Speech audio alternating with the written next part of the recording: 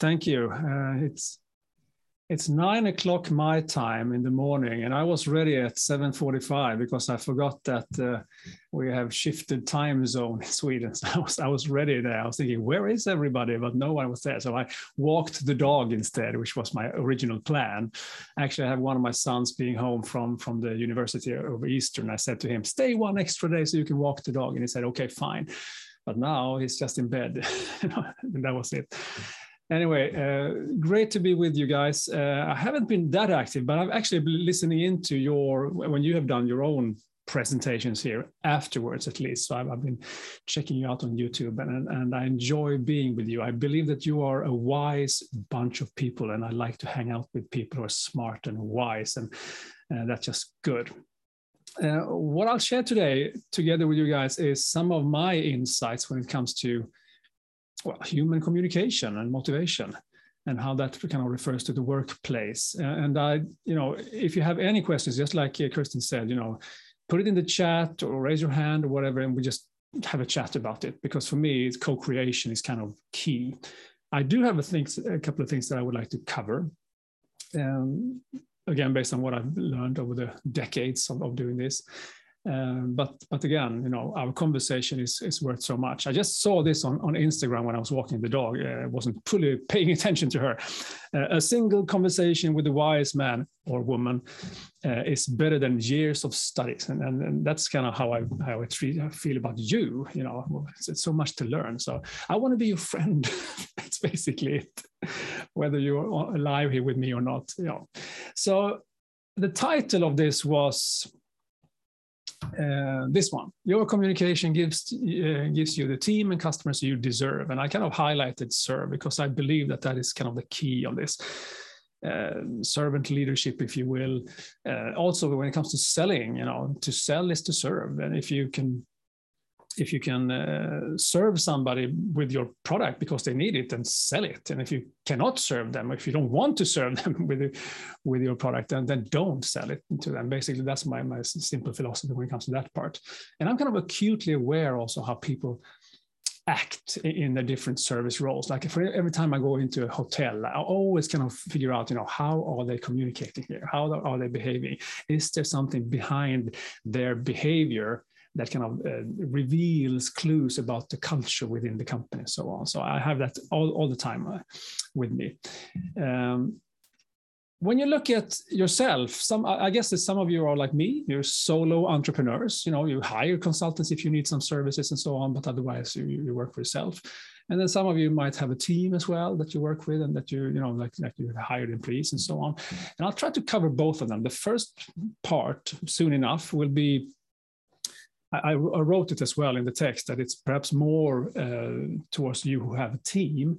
But really, when I think about it, it's for everybody, because as a solo entrepreneur, I still want to find out who I'm dealing with, and what the culture is within that company and what motivates them and so on. So it's kind of that from that perspective. I'll talk about, the real reason for engagement, the real reason for motivation. That is, not necessarily open. It's kind of half hidden, but we can find clues about that. And then I go into what I call the 3 communicative superpowers that will help us excel when it comes to meet, greet, and treat our team members, our colleagues, our clients, and so on. That's the plan. And again, if you have something you want to just add, reflect, or something, go on, just do it. So looking into psychology and research. This is what we want. Let's see if I can do it like this instead. Show you a picture like this. No, not that one. I want to show you this one. This one I want to show you. Looking at any team that I've met, at least, or any person, this is what we want. We want to grow. We want to grow in our skills, spiritually, mentally, physically, wherever. We want to grow, and we want to influence decisions, processes, people. And we also want to have fun. Pretty simple, really, isn't it? This, if you look at self-determination theory, matches beautifully into that, because really that's about competence, autonomy, and belonging, being connected with other people. Like we are a tribe here, within Circle of Influence. So we want to grow. That's why you're here, and that's why I'm here with you. And we want to influence, we want to have fun. This is what we want. And when I see different teams that really excel, they are in this zone. This is what they do. But then again, things happen, changes you didn't want to. COVID comes along, a new boss comes along, something happens. And all of a sudden, a lot of people feel this instead. And I left the corporate world in 2006. I left the corporate world then, and I said, I'm going to find out, how this works around the world. So I've been coaching leaders and teams around the world since then. And I found that a lot of us are really stressed. A lot of our team members are stressed. There's pressure from above, from the side, from below, everywhere, the stress. And it also creates a lot of frustration. I hear company leaders or founders saying, I don't understand. Why are they not as passionate as I am? Why aren't they, working as hard as I am all the time? So we have that situation as well where the frustration comes in. And I can be one of those persons who are really impatient sometimes. I want just results, also for myself. Being in this circle of excellence, for instance, I came on board back like a year ago. I think I talked to Mike a year ago, and I still haven't finished the 13-week program. I'm on module 11. It kind of bums me out. Of course, other things to do as well, but still. But then also, I can see that many people are anxious. Anxiety is pretty high sometimes. In Sweden, where I live, for instance, small country, 10 million people, 1 million of them are munching away on antidepressants. We're supposed to be one of the happiest countries in the world. So we have this anxiety going on if we don't feel that we are good enough or that we don't belong with other people. So we feel out instead of in, which kind of creates a huge amount of stress and so on. So many times when we are in this situation, this happens. And really, if you feel that if you talk to your clients, for instance, or if you have a team by yourself and you see that people are really struggling here, you don't have that you're not in the zone, you don't have the flow going on with the team, or you can feel that within your supplier or vendor, that we have to kind of pick and choose pretty carefully. It's a sign of something. It's a sign, and we need to kind of just figure out what to do with it, because if we stay there for too long, it's not going to be very good. So basically what I tell my clients as well, and by the way, I don't treat you as clients now, just we are peers. This is what we do together. This is all. But this is what I see in front of me. I see that, let's see if I can choose this one, like this, sorry. I believe that, after spending time on this, I believe that if you master your communication skills, which is for me a broad word, I use that like for all the behavior that you have as well. What you say, what you do, how you listen, all of those things, then we will influence our engagement among other people and ourselves as well, which of course will lead to better performance and higher results. So for me, this is kind of the holistic view of how communication, motivation, and performance goes hand in hand. If we have this, we understand, where we are with it. And just to go back a little bit, we don't know each other that well yet, do we? So this is me. This one is me. This is my Hugh Grant hairstyle when I back in the 90s. I've been studying, and doing research on communication ever since. And two things happened to me at that time when I looked like this in the 90s.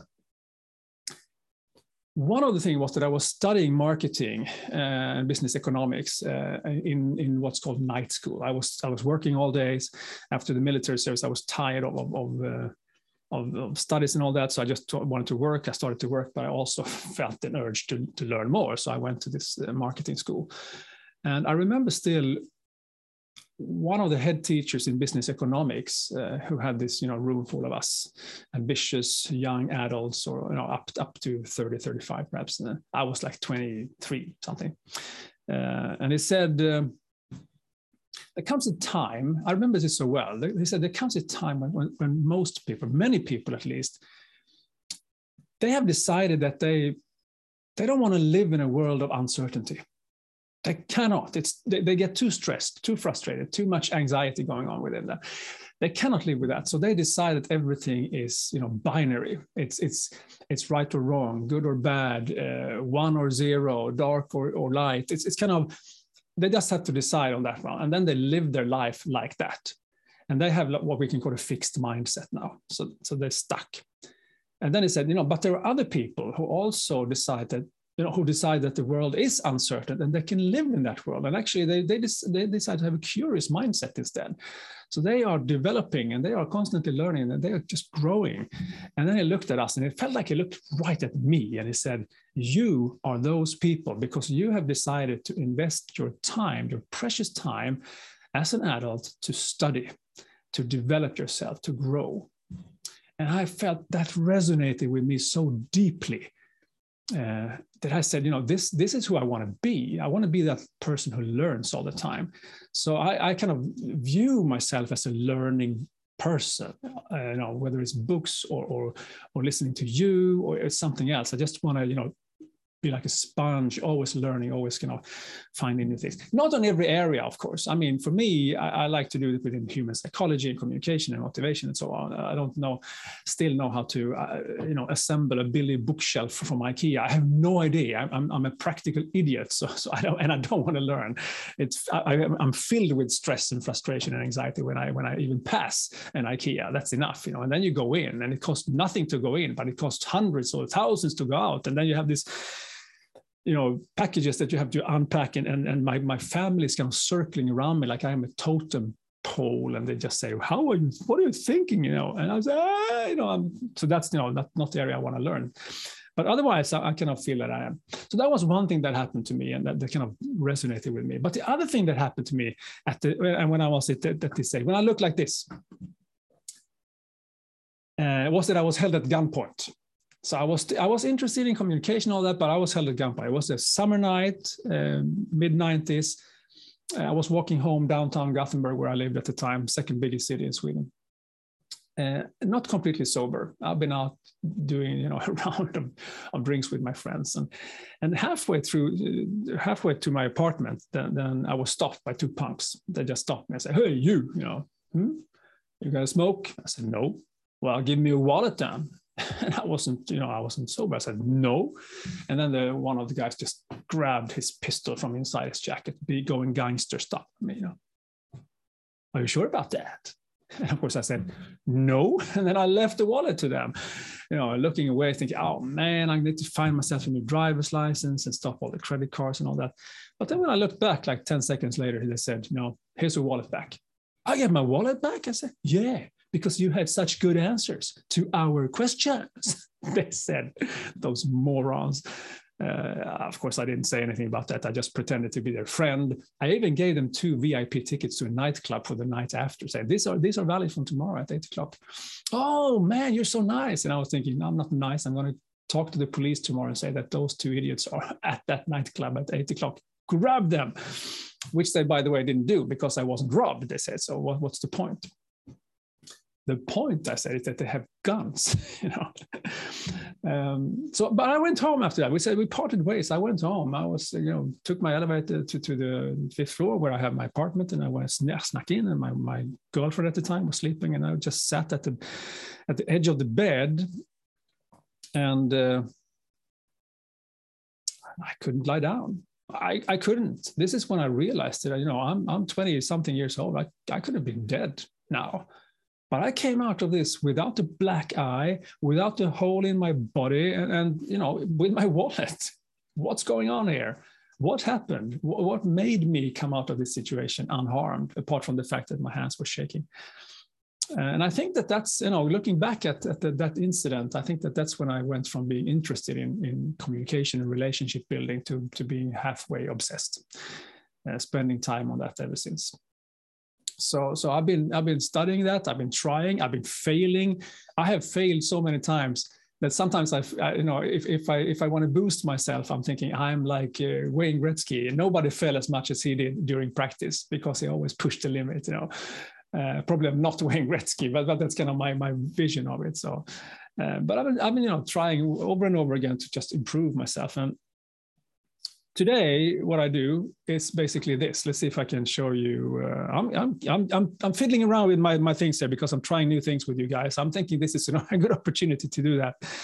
Here we go. I'm going to show you this one. Here we go. So basically, this is what I work with today. When it comes to workplace communication, which is what I call the whole thing, It's about, how you meet, greet, and treat your team members, your colleagues, and of course your clients. That's it. I looked into a study of Gallup. Gallup says that people are engaged, people are more or less engaged. I'm going to do this as a segue into what I do now, because I believe that I have the most fun job that you can have. I have the best job in the world. I hope you have the best job in the world as well. But not everybody does that. Not everybody has the best job in the world. And Gallup shows that about 10 to 35% of all employees are what they call actively engaged, meaning that they do discretionary efforts. They do more than what's on their job description. They do things because they believe they need to be done, the things. 10 to 35%. In Sweden, that number is 14%. We're one of the happiest countries in the world. We have 14% actively engaged employees. I think South Africa is about 30. Eastern Europe about 10, Finland 10. So the numbers are just bad. And I actually did a quick analysis as well. And I found out, this is kind of strange, but I found out that the more job security you have, the less actively engaged you are. So there might be something there that you just are doing lip service, or you just appreciate your work so much when you don't have the same job security that you believe that you have a higher engagement. So that's a low number. And the other number that is too high, I think, is that about 10% are actively disengaged out of the workforce. Means that they are saboteurs. They are actively sabotaging for everyone else, hindering them to do their work, coming late to the meetings on purpose, trash talking people behind their back. They're just bad, for some reason. We don't hire assholes on purpose, but things have happened and they are just bad for business and for everyone. And again, when I'm out there, for instance, checking into a hotel, if I'm treated rudely, I understand that something's going on behind the scenes here, because otherwise they would never do that. And then they call the rest of the people in the middle just disengaged, which I believe is completely wrong, because some people are actually satisfied with their work, but it's still a job. They have other passions in life. They might go windsurfing or something. That's what they want to do, and they just work to live, not live to work. But what I fail when I listen to Gallup studies is that I fail to understand why. They just said that this is how it is. Yeah, they do say that 2/3 of the reason for an employee to be engaged is based on the closest manager's behavior. That's what they say. Which is kind of, if you are one of those leaders that have a team, you matter, 2/3, 67%, if I remember correctly. But what I did recently in the last couple of years is to kind of figure out why that is. What is the reason for that? And I found that the communication culture in the company, the leadership culture, the meeting culture, the way you set goals or praise each other, the way you treat your customers, they are all symptoms. They are all observable symptoms of something deeper. And if you only focus on trying to fix the symptoms, they might kind of disappear for a while, but they're still there. The disease is still there. Like you can tell Matilda that she should stop whining, and she will stop whining perhaps, but that doesn't mean that the feeling goes away. They're just suppressed, and probably they will show up in another way later on. Or you will tell Alfred to stop trash talking people. Yeah, he will stop, because he's been reprimanded. But is he really satisfied because of that? It's like, for instance, when I was a manager back in the days when I was working in the corporate world, and I was an inexperienced manager, bad manager in some cases, and one of those persons were just whining and whining. Why do we need to do this? Why do we need to do that? And finally, I just snapped and I said, "You do it because I'm your boss, and I tell you to do it." The worst kind of motivation you can get. What was I expecting? Was I expecting them to say, now I see the light. Thank you for telling me. Now I will be so much more motivated. They were not. So that was just bad management from my side. But what I did again, I was kind of find that these are just symptoms of something deeper. And I like to go through that with a metaphor that I call the house of engagement, which consists of 4 different floors, which have different engagement, but also different motivational mindsets or focus within those different areas. So let's look at them. I'm going to go to this one. Here we go. The House of Engagement. As you can see, it has 2 basement floors, 1 entrance floor, ground floor, and then you have the top floor, the view, the cocktail dinners, the nice place to be, you know, the world class, where only 5 to 10% of the teams that I found is. You know, you can have individuals on each level, but if you look at it like on an overall organizational level, even actually full country, you can find, you know, trends within a whole country, you know, where they belong. And I believe that the world as it is today, at least in the parts of the world that I am, is basically in the basement right now. So there you go. But you can also do it like on an individual, but also on a team level. The first one, the -2 level, is where the motivational mindset behind all those kind of observable symptoms of how people act towards each other is that they just want to go from something. This is when the survival part of the brain, the threat system within the brain, is kicking in at its highest volume and level. So I call this the attack and escape level. If you run into a team like this, if you feel that, you know, this is not bad, you can notice it by, for instance, blame games, power moves, trash talk, always trying to position yourself, you know, at the expense of everyone else. Some people just run away, some people take the fight, but it's all about survival. It's really bad, you know, and it could be, you know, conflicts are all over the place. And I want just to give you one of the worst examples, not the worst example from a political perspective where they kill millions and all that, but from a company perspective. Here's one of those guys who has a you know, one of his employees said that he runs a management by terror. So this guy, I would like to just put some, you know, let's give him some one of those things as well. This is Didier Lombard. He was the former CEO of France Telecom. And back in 2008, when they turned into privatized Orange, he said, you know what, I need to just take away some people. We are 150,000. I'm going to reduce this with 22,000 people. But of course, I have a problem because I live in France and we don't kick people out as easily as you can do in other countries. So I need to think about this, Didier said. And then he thought, and then he came up with a brilliant plan.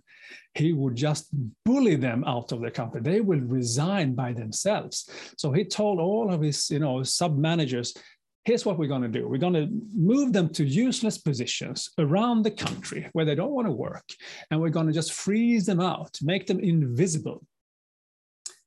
And he said, they will leave. You will make sure that they leave. They should leave either through the door or through the window, he said. That's the options they have.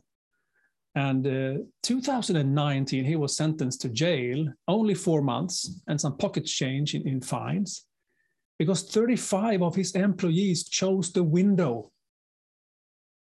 They actually decided it was worthwhile killing themselves instead of staying in this toxic environment that he created.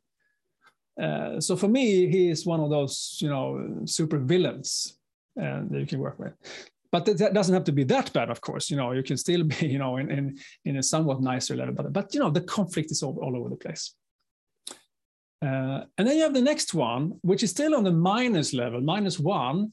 But the motivational mindset within the team is much better. Here, they want to go to something instead. They understand that you know, just above me, you can see the sun. You know, there's an entrance floor there.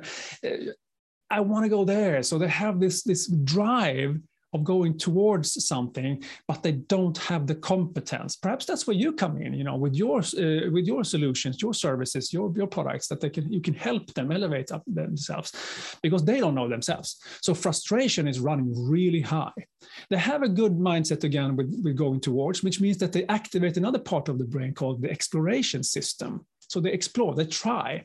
But it's kind of ad hoc. Let's go that way. Probably we have to find a stair. No stairs. Okay, we go that way instead. And then we go that way. And then we have management by reorganization and ad hoc leadership. And all the meetings are fluffy because nobody can really tell what's going on. And you know, there's no clarity. They lack clarity. On the -2 level, What they really need is some compassion and empathy and trust, but they don't get it. On this level, what they crave, people crave around them, is clarity. Give me clear goals and roles and mandates and responsibility. I need to find a job description. Give me something. And I found right now, when I look at the hybrid situation that we're in, and I've been studying that quite a lot because my clients want that, from me. Some leaders say, I'm not going to give you a clarity here. You figure it out with your team, how many days per week you want to be back in the office and how many days you can work from other, from wherever you want. But I need clarity. Give me, is it 2 days? Is it 3? I don't want to say it. I trust you to make that decision. This is really frustrating for the employees because they are given, according to themselves, too much, freedom right now. They need some boundaries, and then they don't get it. So you have that situation here where they really want clarity, but they won't get it.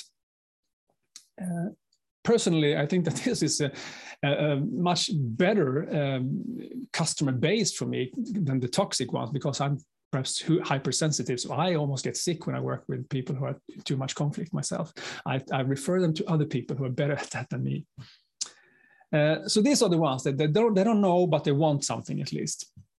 And then you have the next one, which is these guys who figured it out.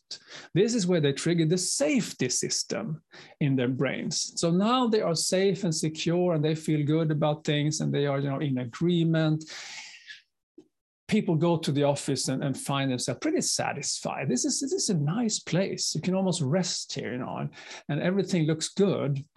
From the outside, this is a company I want to work with.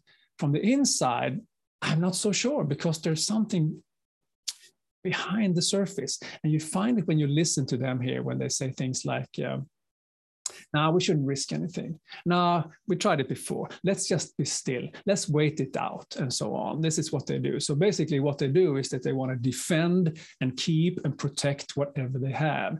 So you can hear that in the way they talk, like you can hear it on the other ones, the blame games in the bottom, and then, the yelling and all that. And then, the whole frustration about trying this and that and that and that. And then here, it's just about, risk minimization, which leads to stagnation. And that leads you right back down to the basement. And they do everything they can to just protect what they have. Let's say that they are market leaders, and everything they do is to protect that market leadership. They don't find ways to develop themselves anymore. Well, soon enough, they will not be market leaders. So this is a level that looks good on the outside. It's kind of restful because, again, just being there in the safety bubble is nice. But it leads to stagnation, so you don't get anywhere, basically.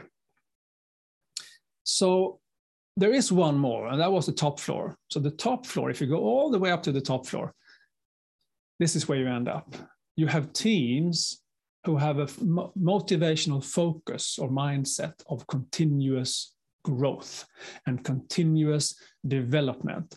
And these guys have figured out that they should help each other. They cannot do this alone. So they have a leadership by values and visions and trust, and they do knowledge sharing, and they help each other out. And this is where you find the most actively engaged and satisfied people. This is where they understand that they don't have to have conflicts. They don't like conflicts. They have disagreements, but they have it with high compassion and safety.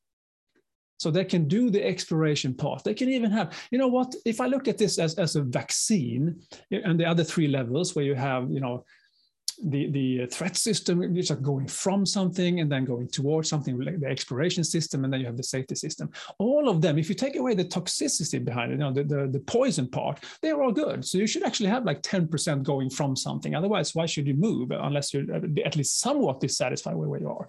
And then you should have like 45% of exploration, just being, the explorative person without the frustration and all that. And then you have 45% of safety as well. So you have all of them, pack it into one, do it over and over again, then you're on the highest possible level. This is where you have continuous growth. So when I say conflicts that exist in the basement, basically. I tell people, be afraid of conflicts. I don't know about you. If you put that into the chat, do you think conflicts are developing? Is it good to have conflicts? Will you grow if you have conflicts? Let's see what you put. I'm going to actually open my chat as well because I haven't. Kirsten is running all of that. You did a nice summary as well. Nice, thank you. Trying my best there. How do you help? I'm going to look at that, Philip, in a second. Thank you.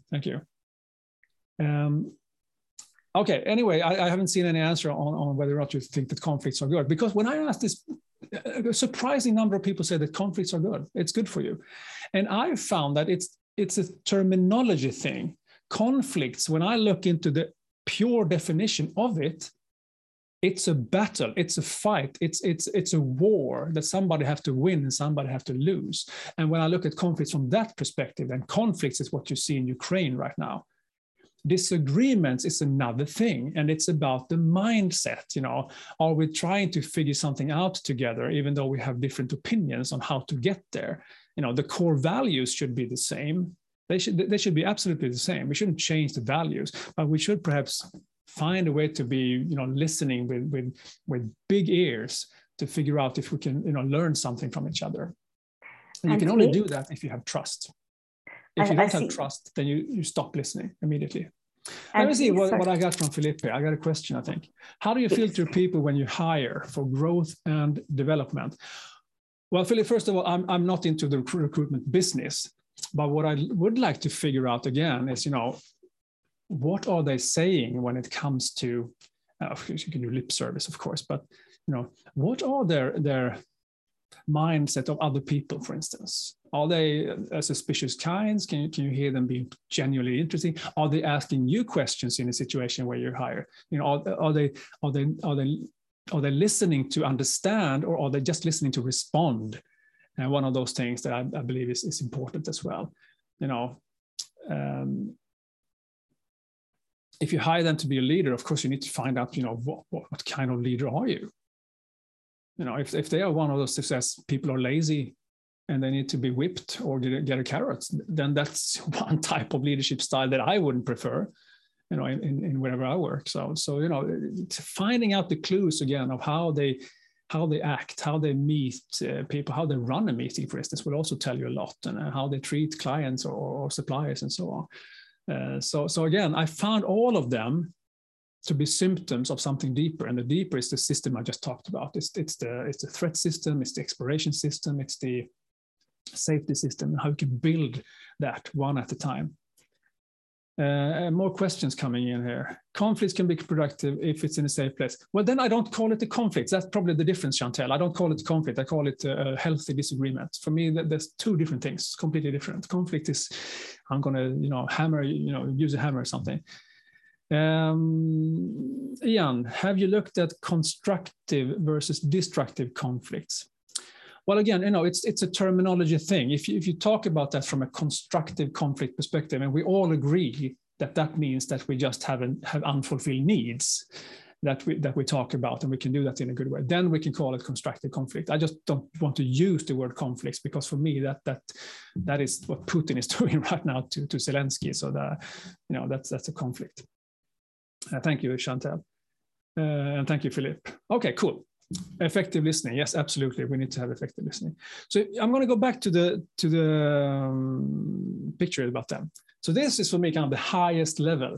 And some people, some teams, they have like a trampoline. They jump up there. They are there for a second, but then they go down again. So this is not like a project that you can do once and then it's over. This is continuous work. Of course, since you have like 45% of the safety system as part of your antidote, then you should rest at times as well, but not all the time. Then you need to go back in to see what can we do more. So if I look at all of them again, let's see if I can do that like this. These are the ones. There are some consequences to this, and I've been looking into what is research saying about what happens if you are on the basement level or if you're on the highest top floor level, and these are just some of the numbers that I found. I couldn't fit everyone into the slide, but if you have teams that work in the basement level, then they will be more absent, more burned out perhaps. They will have more accidents. They will do more errors. They will not necessarily report more errors because they are afraid, but they will do more errors. This has been shown in the medical industry, for example. If you read about psychological safety, the book about psychological safety, I can't remember her name now. She talks about two different hospitals. One reports tons of errors, and everybody thinks, oh, they must be bad. No, they are the best, because every time they do something wrong, they report it so that they can get better. While the other hospital didn't report as much, but they have all those huge mistakes that they do that more or less kills patients, right? So they have more errors. The engagement level just drops, of course, and creativity drops. And actually, if you have those actively disengaged people, which you do when you're down in the basement, they also lower the productivity about 30% of the team, of the whole team, not only on themselves, but of the whole team. My wife is working for a heavy metal festival. It's going to take place within 2 months in Sweden. 35,000 people like you and I just take away the shirt, and then they have the black shirt, and then they just rock to Deep Purple or Aerosmith or Guns N' Roses or whatever. And I remember she tells me that she has one of those persons in the team, and that person ruins it for everyone, because they have to redo everything that person is doing, and that person is always defending themselves, saying I did nothing wrong ever, and just it's just bad. So this is what happens then. Also, I found that 25% take out their frustration on their clients, on their customers. We can't have that. That's just bad. Then, of course, if you go up to the top floor, not only will you delete all those problems, you will also gain productivity, gain customer satisfaction. And if you're even on the stock exchange, you will have a higher stock price. So I know there's one guy in Sweden who buys stocks only based on employee index, the net performance, the score. And he outperforms everyone, because engaged people do better. Simple as that, right? Now, if you are running a team, if you're solo entrepreneur like me, it doesn't matter. But if you're running a team, then what you could do is to just check this out.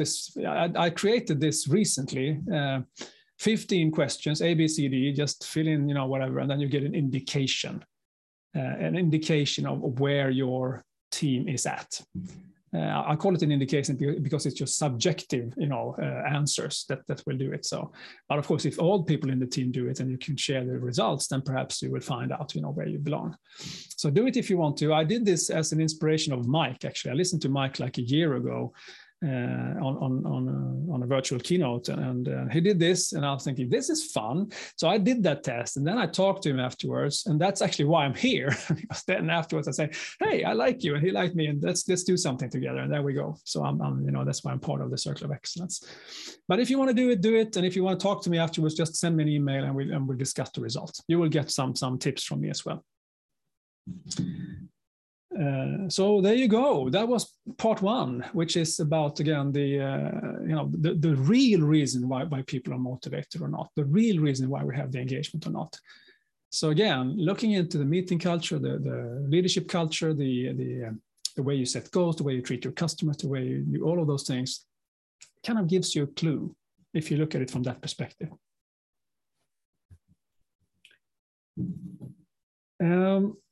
Let me share you one more thing that I think is appropriate when it comes to this. And then, what should you do then if you want to be on that top level? Then I think we have something we can call workplace communication insights and so. And basically for me, is that I tell people that, this is what you need to excel at. You need to be, really good at communicating. And I'm talking about analog, digital, hybrid. When you do presentations, when you do conversations, it's not enough to do one, 2-day presentation skills training back in the 2002, and then you think that you're done. That's not what we're talking about here. And then you need to just increase your meeting competence. We spend so much time in meetings, like a ridiculous amount of time in meetings sometimes, and then just do something about it. Be good. Be really good. Have engaging, effective meetings, not only efficient meetings, but just make sure that they're really good. Again, analog, digital, hybrid. And then this one is to just maximize your performance. How do you set meaningful, proper goals that make you excel? If you do that, you actually will increase the performance by 15 to 30% just by doing that. And then looking at motivational boosters and self-leadership as well. We need that more than ever, especially in this kind of hybrid world that we're in right now. People need to take big responsibility themselves. And of course, it's so rewarding when I work with leaders, and I work, for instance, with all of those things, like I've done now with remote leadership and hybrid leadership, and I see the development. I become happy just seeing them develop and increase their competence, and because I know that they are a bigger rock than perhaps their employees, because whatever they throw in the water, the tide, the wave, is their kind of impact on them, and that's a bigger impact. I guess you guys, you are a big rock as well, because you impact more people than perhaps the normal person does, and that's a responsibility we have to take. So that's pretty. That's one of those. So I just want to give you one thing about that. What can you do to maximize your performance, and then I'm going to talk about the 3 communicative superpowers as well. That's it, and then we're done for today. All right. So one of the easiest ways to just make people perform better is to make sure that they have the right optimal state of mind, you can say. So I'm talking about hacking your brain here. The simplest way to hack your brain is this. Name a person that during the last week made you feel good. And I'd like you to do that now in the chat. Name one person that made you feel good the last week. Made you feel warm inside, made you smile, made you be just a little bit more happy just after you talk to them. One person.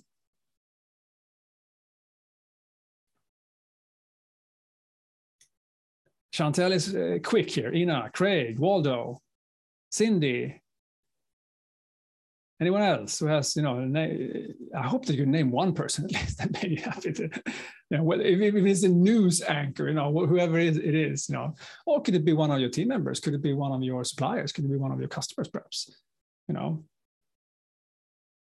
The thing that happens when you do that is pretty simple.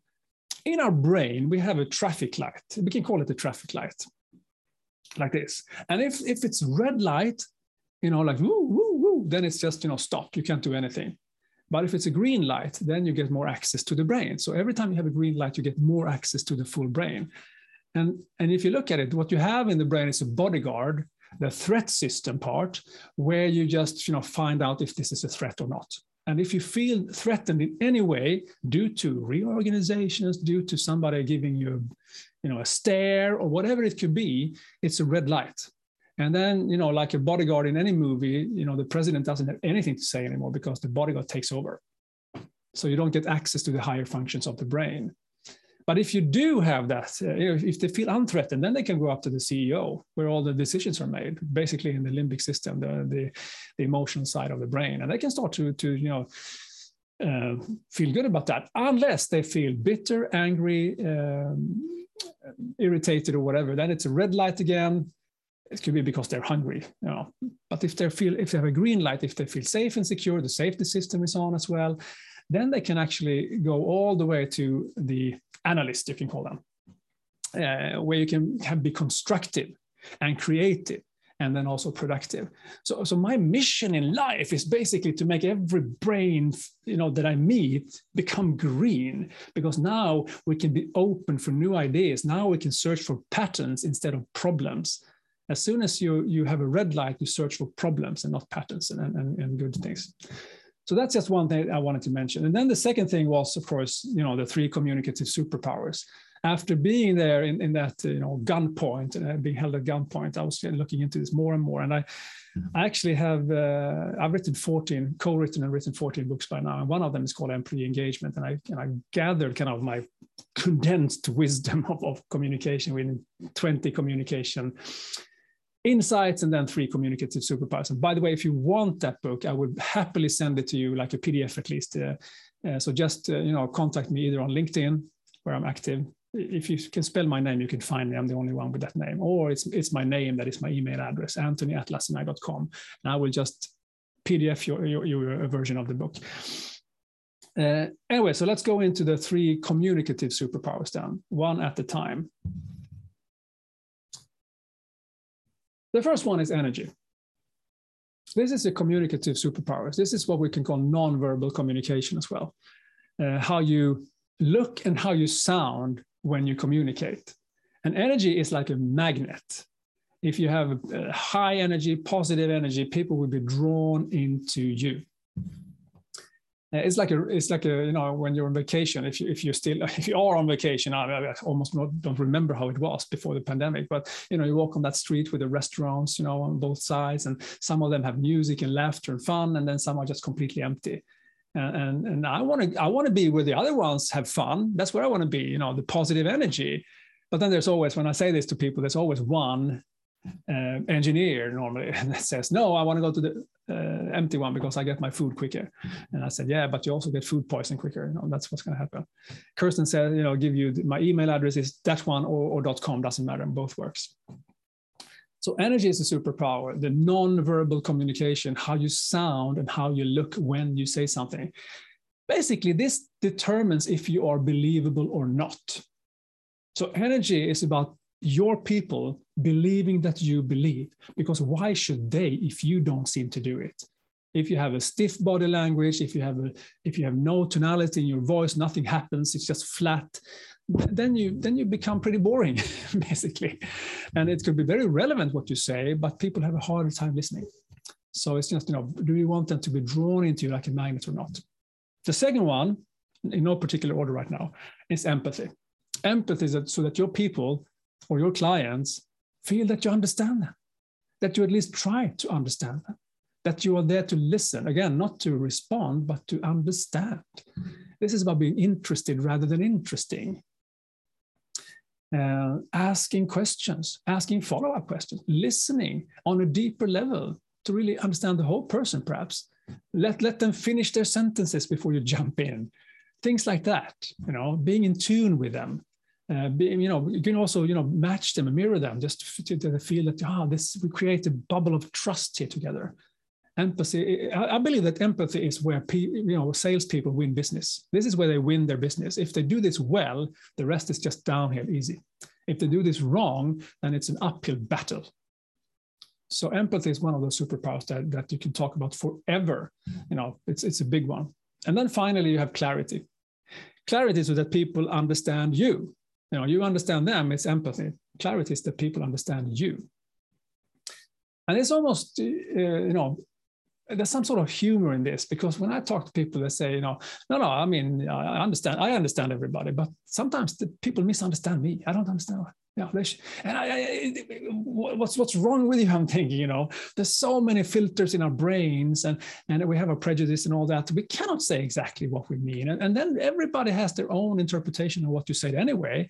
So when I say something now, and we're 12 people in this room right now, and then whoever listening to this afterwards, you will have different realities based on what you tuned into, based on what I said, based on when you zoned out. So everything like that happens, you know. So clarity is about making people feel smart by using fewer, better words, not complicate things unnecessarily, and so on. And the symbol that you see there, okay, in the chat, this is a statue, one of the most famous statues in the world. It's inverted because I wanted it to be, you know, in a black background. Anyone can see who that one is? You know, what is that statue?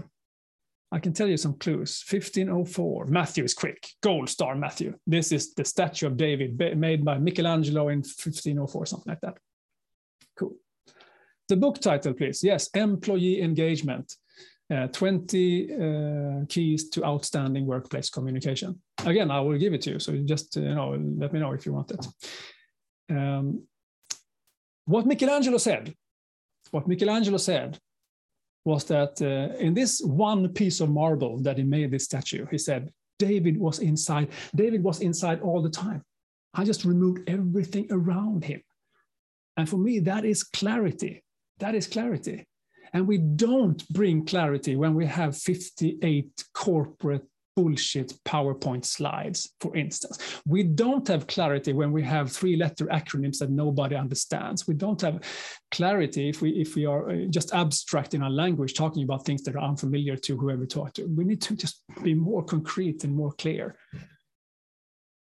So I would like to ask you one more question now. If you look at all of those three, which one do you think is the most important one? If you have to choose one, which one would you say is the most important one out of those three?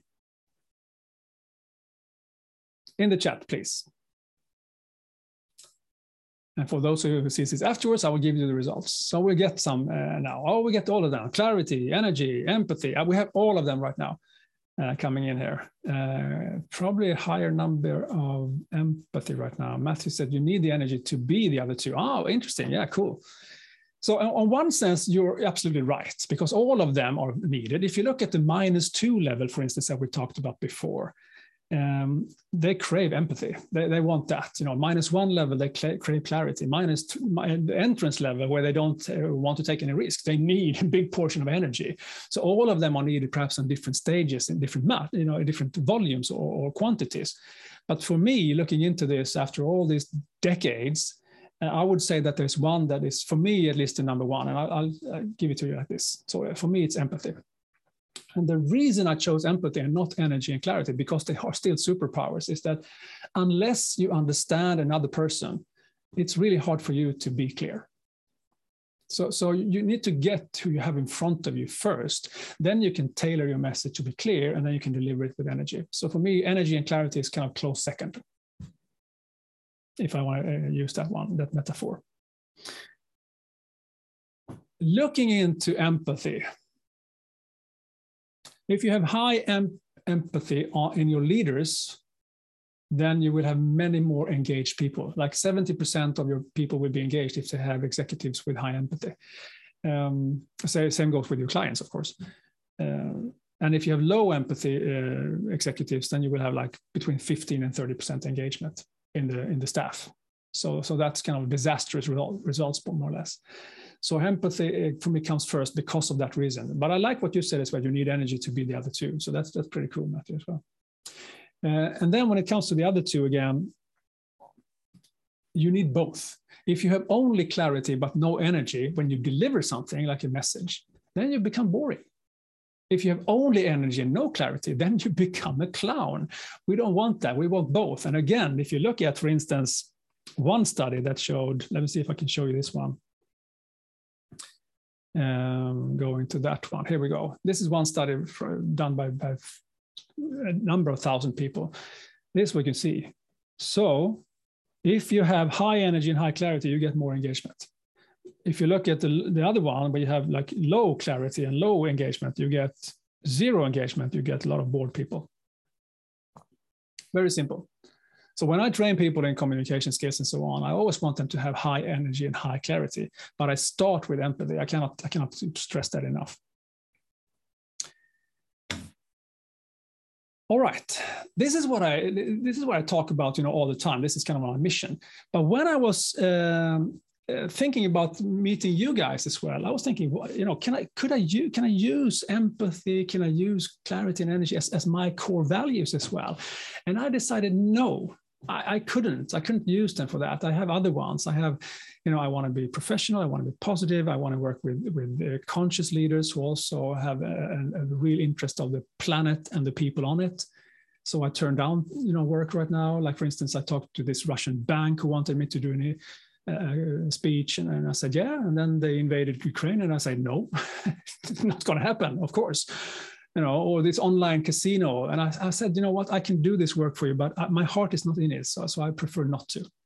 And I said, fine, I respect that. They're just businesses that I want to work with, like the oil companies and so on, because I have a climate depression going on, basically. And I have kids who I hope will have kids, and I want their life to be better. So that's how I think about it. So when I looked at empathy, clarity, and energy from my perspective, well, I decided that they all work really well when I want to explore my own business, my own entrepreneurship, empathy, having a self-empathy, having also an interest and a curiosity in what makes me tick. What is my idea about what I want to do, and how do I do things, and being very self-aware as well. Where do I falter? Where do I do things good, and so on. And by the way, I'm always very criticizing myself after any type of performance. Clarity, the same there. The first thing that I think we learned when it comes to the Circle of Excellence program, clarity. What is your avatar? What is your core values? What is it that you want to do, and all that? So it makes perfect sense. And then energy is just bringing that to action, doing things.